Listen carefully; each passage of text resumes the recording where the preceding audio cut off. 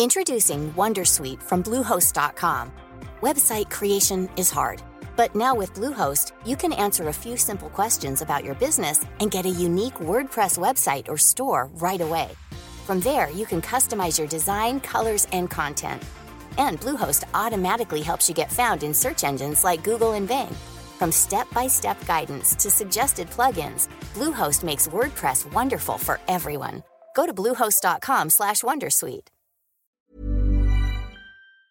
This episode of Politics Without the Boring Bits is sponsored by BT, because BT means business. BT knows that businesses come in many shapes, sizes and guises, from the person just starting out at their kitchen table to the biggest employer, which is why no matter what line of work you're in, they've got your back to help you succeed and do what you do best. No doubt connectivity is a must in Westminster, and it's certainly helped us to get this episode created and distributed to you listening right now. BT already connects more than 1 million businesses and public sector organisations, offering secure and reliable connectivity. Nearly 3/4 of people running a business or side hustle feel they couldn't do so without reliable broadband and mobile connectivity. That's why having connectivity you can count on is a must for business, whether it be facilitating multiple devices being connected at once or making team calls or guest Wi-Fi access for customers. BT's connectivity helps keep you and your customers happy. Whatever your business, BT's got your back. Search BT's got your back. Hello and welcome to Red Box, the politics podcast on The Times. I'm Matt Chorley. This week we're back in Westminster. The political news just keeps on coming. The Supreme Court has ruled that Parliament must have a say on triggering Article 50. Donald Trump is getting his feet under the desk in the Oval Office, and all the MPs are talking about leave or remain, not Brexit, but whether or not they should stay in Parliament while massive multi-billion-pound refurbishments are carried out, or should they move out to a makeshift chamber. We'll discuss all of that on this week's podcast. This week I'm joined by The Times senior political correspondent Lucy Fisher and political reporter and Brexit expert Henry Zeffman. Welcome to you both. So, we've got lots to get through. Let's press on. Henry, talk us through what has happened on Brexit and whether or not any of it actually matters.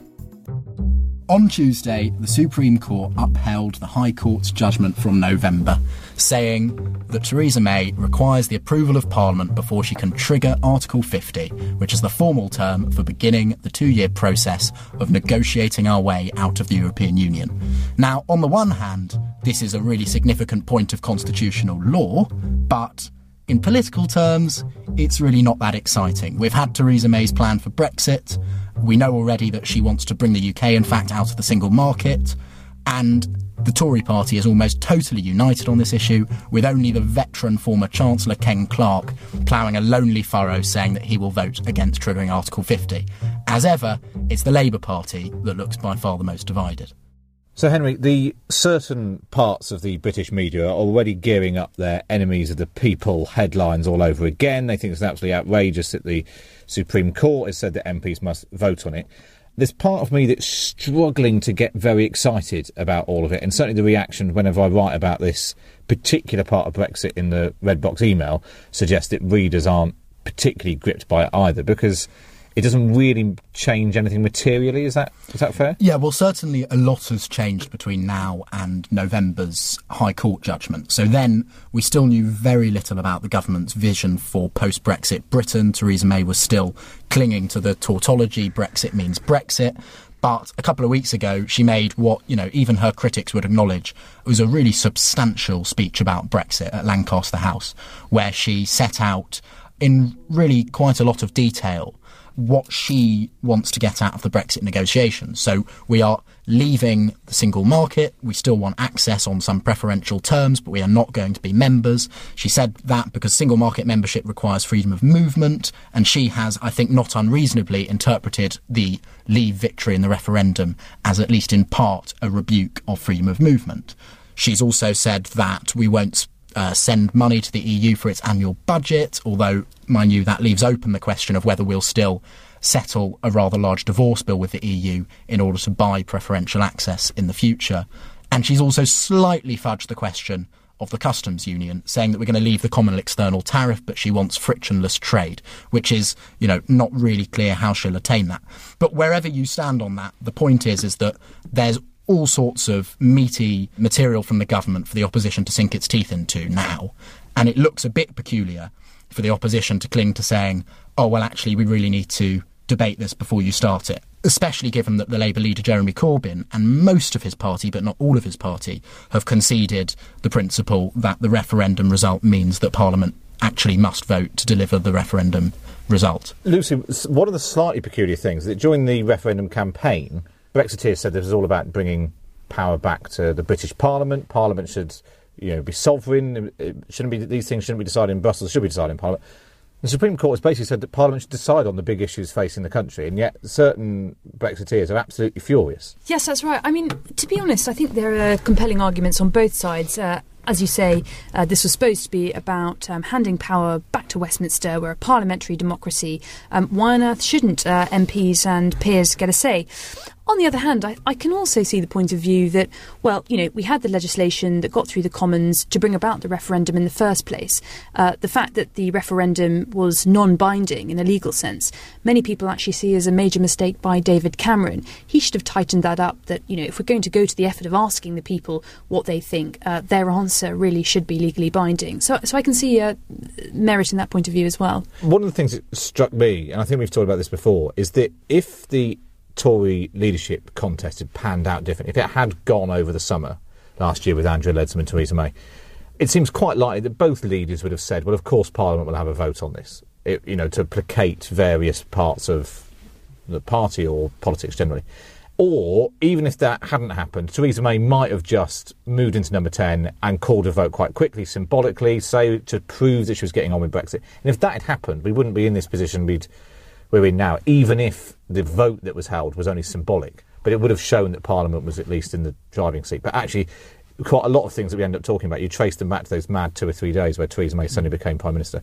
And that seems to be where it's traced back from. And actually, all of this is going to seem like a bit of a sideshow once we get into the meat of Brexit actually happening. Oh, yeah, I think that's absolutely right. Although I think it's worth saying that whichever way Number 10 might have gained this, I don't think it's a bad result for them. They may well have thought right from the beginning, well, we'll probably lose this, but it makes us look strong going for a fight. And as we've seen, as you said, the right-wing press in many quarters gearing up to blame the judiciary for, standing, in the way of the will of the people. I don't think it's a bad result for Theresa May. And it's one of those things, because it's been priced in, we assumed it was going to happen. She still says she's got time, she's on target to trigger Article 50 by the end of March.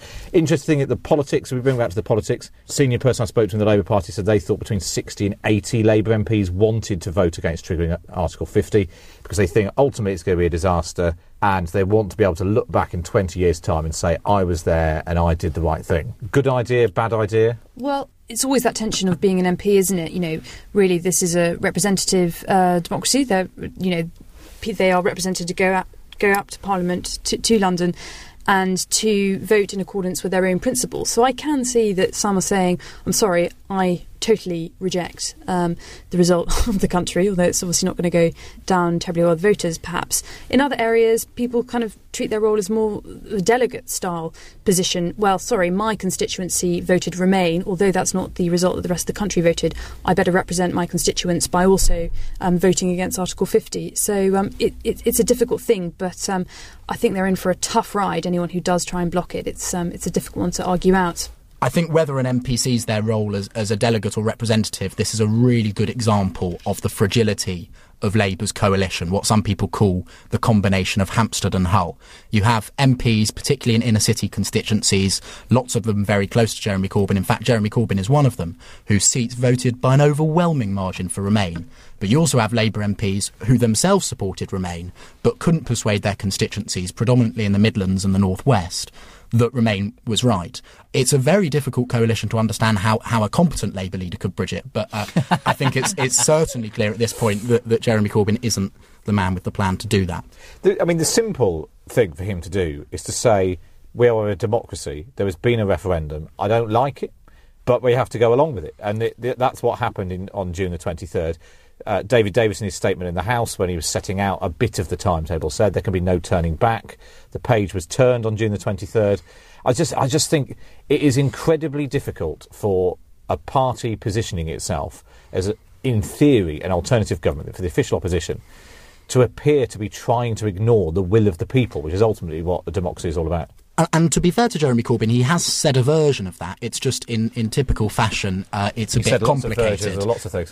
He has said that he doesn't want Labour to block Article 50. In fact, plenty of Labour MPs suspect that he's not too displeased with the referendum result at all, being of the sort of old socialist view that the EU is a capitalist racket. But that position needs to be more forcefully put, and Labour MPs need to have more confidence that Jeremy Corbyn has a vision for what happens after Article 50.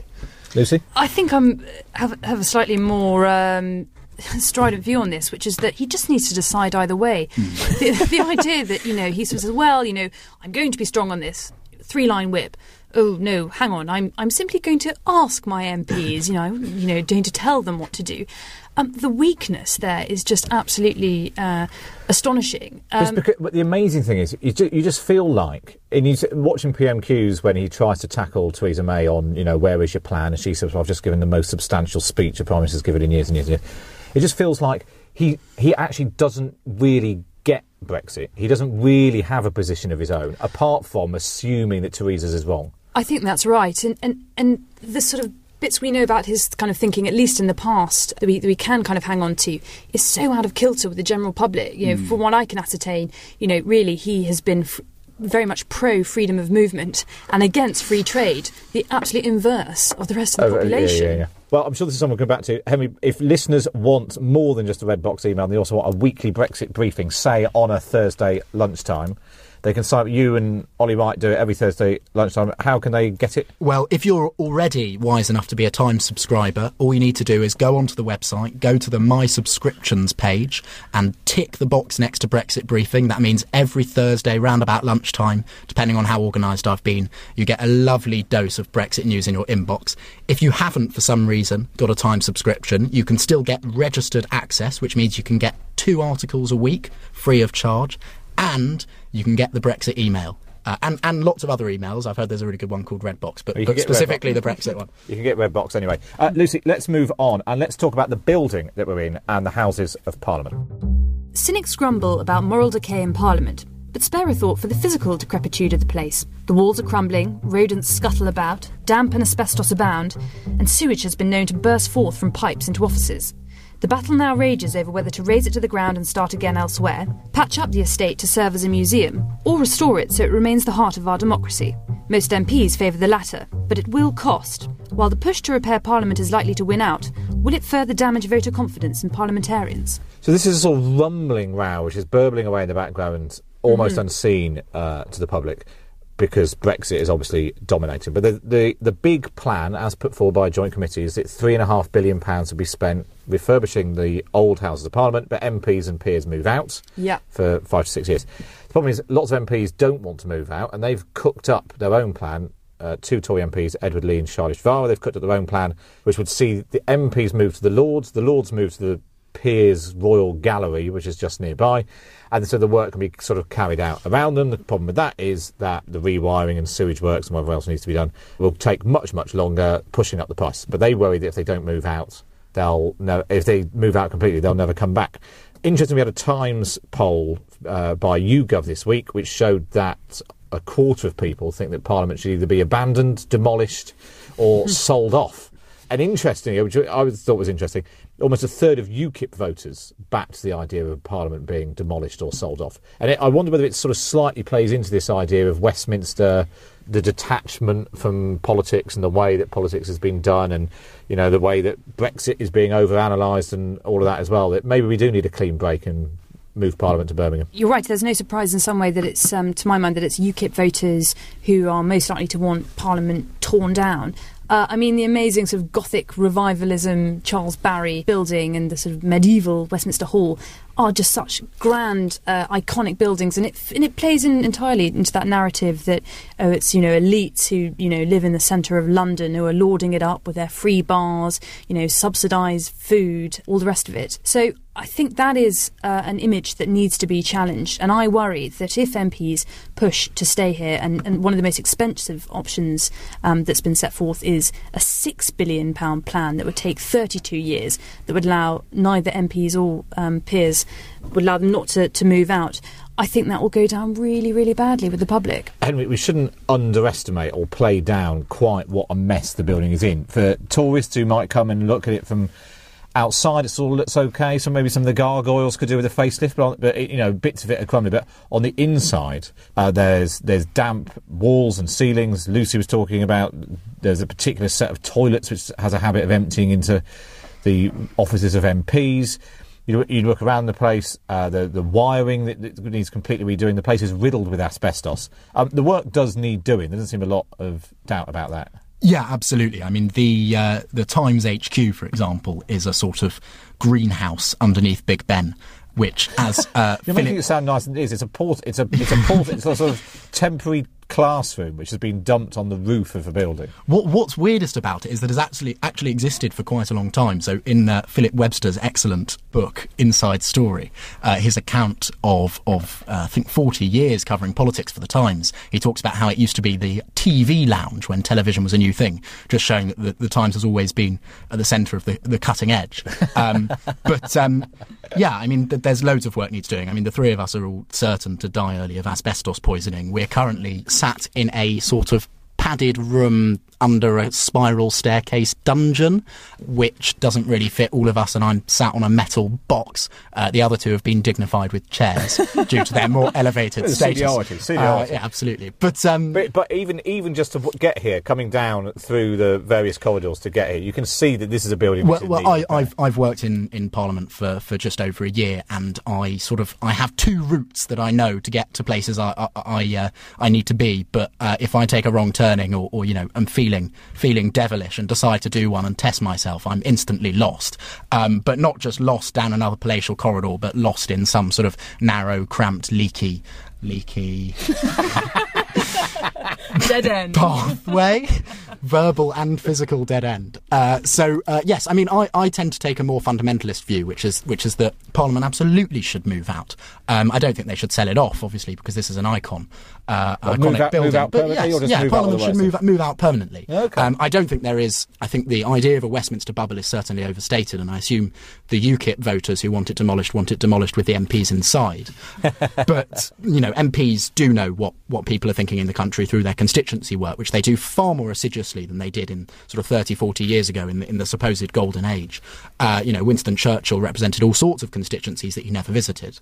But there is certainly a sort of cultural, institutional imbalance in this country where everything cultural, political, financial happens in London. In lots of other countries, although by no means all, you have the cultural centre in one city, the financial centre in another city, and the political centre in another city. And I think it's quite important, particularly in quite a geographically small country, to spread that around. Yeah. Well, you can be the one to try and tell MPs that they should move to Birmingham. Oh, I'm not moving. But was it Birmingham Library, Manchester Town Hall? Where would you base Parliament then if you'd move it out to the regions? I think there's a strong case actually for rotating it. I mean, there are lots of... God! Far be it from me to suggest that the EU's never-ending party conference. Brussels duopoly is a good idea. I do think there is something in, it is a great... I mean, there are all sorts of defunct or near derelict Georgian or Victorian town halls around the country, and I think it would make a great site for Brits in different regions to have Theresa May batting away Jeremy Corbyn's ferocious Prime Minister's questions in those cities. You can't even travelling roadshow. You can't even fill the press gallery and the public gallery for PMQs in London. It's now such a non-event seeing Jeremy Corbyn and Theresa May going out. We should also just briefly touch on the mice. The place is absolutely riddled with mice. Quite often you can be sitting in one of the canteens or dining rooms and see a mouse running through. I remember once, a few years ago, being in the press canteen, and as I went to sit down, I felt something under my foot and looked down to see a mouse that sadly was no longer fully operational, lying on its back with its feet in its air. And I went over to the lady on the till and just tried very, very discreetly to say, I think there's a mouse over there on the floor. And she sort of screamed, said, a mouse! Disappeared off and picked up a dustpan and brush, flipped the mouse into the dustpan and brush, and then disappeared into the kitchen with it. Well, as I'm sure it later re-emerged as one of the better bits in the salad bar. But so it was just one of the things that they just mice being seen around is not seen as a big deal. I think as well as mice. I mean, for me, it's more the insects. Just any windowsill you pass, you sort of look more closely, and there's a sort of a crust developed of sort of long deceased vertebrate sort of protein. We're making it is a real honour to work in such an amazing building, but it is at times it's at the outer limits of actually being a viable workplace. It is, and I think that's why nobody disagrees that the repairs need to be done. You know, unless you think it needs to be bulldozed, the argument it should be made into a museum, or people need to move out or stay here. It's a huge risk of a fire. I mean, that's the premier threat to the future of the building. And of course, historically, when Parliament was sitting in the mid-19th century, there was concern that the chamber was too small, that people who wanted to get in ended up climbing up on ladders to try and be heard and seen in the chamber.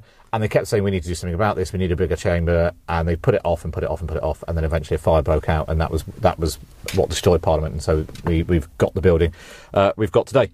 Henry? There is just one sort of fairly serious point about Britain and public procurement projects. I mean, even this project, which has been, instigated by a joint committee of MPs from both sides, it's only taken a couple of Tory MPs who've recently been sacked as ministers and have a bit of time on their hands to find all sorts of holes in the plans in any of the options put forward to MPs for the decant. And that's kind of concerning. I mean, the costs are going to spiral if Parliament can't find a way of getting a handle on the project. I mean, there's certainly a sense among some MPs that a few of the denizens appointed to the committee are sort of slightly getting above themselves and talking about redesigning Parliament and knocking down buildings rather than just confining themselves to sorting out the cabling and sorting out the mice. It's that dreaded thing of when they start talking about, making it fit for the 21st century, and you can picture plasma screens and glass doors, and that's definitely not.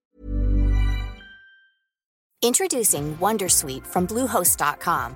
Website creation is hard, but now with Bluehost, you can answer a few simple questions about your business and get a unique WordPress website or store right away. From there, you can customize your design, colors, and content. And Bluehost automatically helps you get found in search engines like Google and Bing. From step-by-step guidance to suggested plugins, Bluehost makes WordPress wonderful for everyone. Go to bluehost.com/wondersuite. This episode of Politics Without the Boring Bits is brought to you by Luton Rising, owners of London Luton Airport, the UK's most socially impactful airport. Find out more at lutonrising.org.uk. What we want. Before we go, we should just obviously touch on Donald Trump. While Henry and I had to make do with merely watching it all on the TV, Lucy, you were in Washington at the end of last week. I was indeed. Talk us through it. What was the sense that you got? There's also been a lot of debate about the level of enthusiasm for Donald Trump, and how many people were there compared to Barack Obama. What was your sense of when you were in Washington? Well, I wasn't there in 2009 or 2013 at either Obama's inaugurations, but what I can say is I was there throughout last week, and Washington was packed on the Saturday. But on the day of the inauguration, Friday, and the day of the Women's March on Saturday, I was wandering around, I was using the metro, and it was palpable, visible, masses of queues to use public transport, bars, restaurants, overspilling on Saturday, and actually business as usual on the Friday. So it certainly wasn't as So it felt busier popular on the Saturday when there was the Women's absolutely. March. Yeah. Vastly more now, so. one thing I was struck by was the Sean Spicer, who's the new White House press secretary, who gave his first press briefing where he took no questions, but launched this just extraordinary attack on the media and their reporting of this. I don't know why they didn't just play the cards of just saying Donald Trump's supporters are not residents of the Washington bubble. They are people spread across America who've got jobs, and that's why they don't turn up to things in the rain on a Friday. And sort of try and turn the lack of turnout into a plus point. Whereas instead he's so obsessed. It just feels like Donald Trump was so obsessed with appearance and media and Twitter and status instant reaction and winning and all of that. It felt like Sean Spicer was given one of those briefings, which I think other former spin doctors have said they recognise. That came from the top. You go out there and you read out this message of defiance, and he just had to do it. Yeah, well, I think that's probably the case. I think it's probably unfortunate, I'm sorry to say, quite a canny move. I mean, we live in times where the media faces problems of public trust, and to start bashing them and to make it all, to question the integrity of reporters, who had photographic evidence. I mean, in many ways, it's unbelievable that he'd even kind of go there when it's sort of plain for all to see when you put the photos next to each other. It's quite a clever move. It keeps people sort of talking about other subjects rather than, what Donald Trump is up to, why perhaps his inauguration was not so well attended. The only thing about that is that at some point, as president, he will need to tell the American people something. It might be in the wake of a terror attack. He doesn't think that he needs to do that through the traditional press. No, that's but why he will need uses to be. Twitter. He will need to be believed when he's delivering, whether it's a tough message on the economy or on terrorism. And if by that point nobody trusts what is coming out of the White House, when they are literally arguing black as white, does that not become a problem? I think it's an interesting question. I'm not sure there's a great level of mistrust among his supporters. I mean, that was the interesting thing about his inaugural address, wasn't it? Unlike virtually all his forebears, he didn't sort of appeal to unity and mark himself out as a man who was going to sort of govern for everyone. It was a direct speech to his supporters. I think they probably believe what he says, and I think that's probably all he cares about. It's going to be an interesting time. And you were at the Bad Boys of Brexit Trump I was indeed. party with Nigel Farage and Aaron Banks and the characters who have done a very good job in America in particular of claiming credit for Brexit, even though during the actual campaign they weren't quite so visible. What sort of mood were they in? Oh, they were in ebullient form, and as well they might be. Donald Trump gave Nigel Farage an absolute gift by branding him Mr. Brexit last summer when Nigel Farage travelled out to Mississippi to join Donald Trump on the campaign trail. He was one of the few foreign politicians to publicly back the Donald while he was still a candidate, and he's reaped the rewards since Donald Trump won the election in November. Not only were they there in this fabulous 5-star hotel with this sort of penthouse floor looking down on the White House across Lafayette Square with lots of kind of bigwigs from the world of American politics, including the Mississippi governor, who's become their key link to the Trump administration and transition team. They'd already been talking earlier the day of the party about a new 6-part drama with HBO, Brexit, Bad Boys. So we'd have to relive it all over again. Absolutely. So, they've got this big TV show possibly coming out. Nigel Farage has been signed by Fox News as a major contributor. Things are looking up there. I mean, the big question was whether Donald Trump would show up to the party. Well, that's in the event, the he biggest didn't. of wigs did not turn up. He did not. No. So they've still got some way to go. But I think they left DC at the weekend pretty chuffed with what they had achieved. And just to go full circle, Henry, right back to Brexit again. This week, Theresa May goes to Washington, the first world leader to meet Donald Trump in the White House, which is a bit of a coup. She is obviously hoping to cash in his promise of Britain being at the front of the queue, although his inaugural address, talking about America first, suggests that we might be in that queue for quite some time. And there are big questions about what sort of trade deal we might actually be able to do with America. As sort of grand as all the rhetoric on both sides is about signing up to a great US-UK free trade deal, there's all sorts of practical obstacles before you even get to the issue of what we might do. I mean, first off, Britain can't negotiate free trade deals until the day after we've left the EU. And it's a bit like a game of grandma's footsteps at the moment. No one's quite sure, as no one's left the EU before. No one's quite sure how much we can get away with. So there's certainly a sense that British ministers are... What is grandma's footsteps? Did you never play that game in the playground? No, there's not room in this tiny room for us to... So you walk and you walk and you walk. I can't quite remember, but the analogy definitely works. And then grandma turns around and goes, I'm going to eat you or something. I know, I think it was called something else when I was at school. But it's different in Devon. It's Brexit Britain in exemplified. But anyway, to return to the serious point about trade, we can't do it until we've left. And, 2 years down the line, America's had midterm elections. Perhaps you've got a Democratic House which would refuse Donald Trump a trade deal, and it's only 2 years off from the possibility of a new president. So that's quite a big obstacle. I understand that British ministers are trying to sort of suppress expectations on the American side that this can be done before we're out. Then on top of that, there's various other rules. So, for example, Britain can't do a sweetheart deal with America unless it's totally comprehensive. But that involves, for example, having totally free trade in things like agriculture. Now, the problem with agriculture is not just tariffs, so import taxes, but it's also regulations. We have very different regulations to America. So America washes its chickens in chlorine, they inject their beef with hormones, and they produce GM crops. Now, Theresa May, part of her image, shopping in Maidenhead Waitrose on a Saturday. Well, we can't even eat roast potatoes in this country anymore, but apparently they're so deadly. Pizza. Yeah, exactly. Well, it'd be really interesting to see how it plays out, and and if Donald Trump dares to call Theresa May "my Maggie" to her face, because she absolutely hates the comparisons with Margaret Thatcher. It'll be interesting to see how it all pans out. As ever, do subscribe to the podcast on iTunes, where you can also leave a review. You can sign up to my morning email briefing at thetimes.co.uk/redbox email. But for now, from Lucy, Henry and me, it's goodbye. Thank you for downloading. To discover more, head to thetimes.co.uk.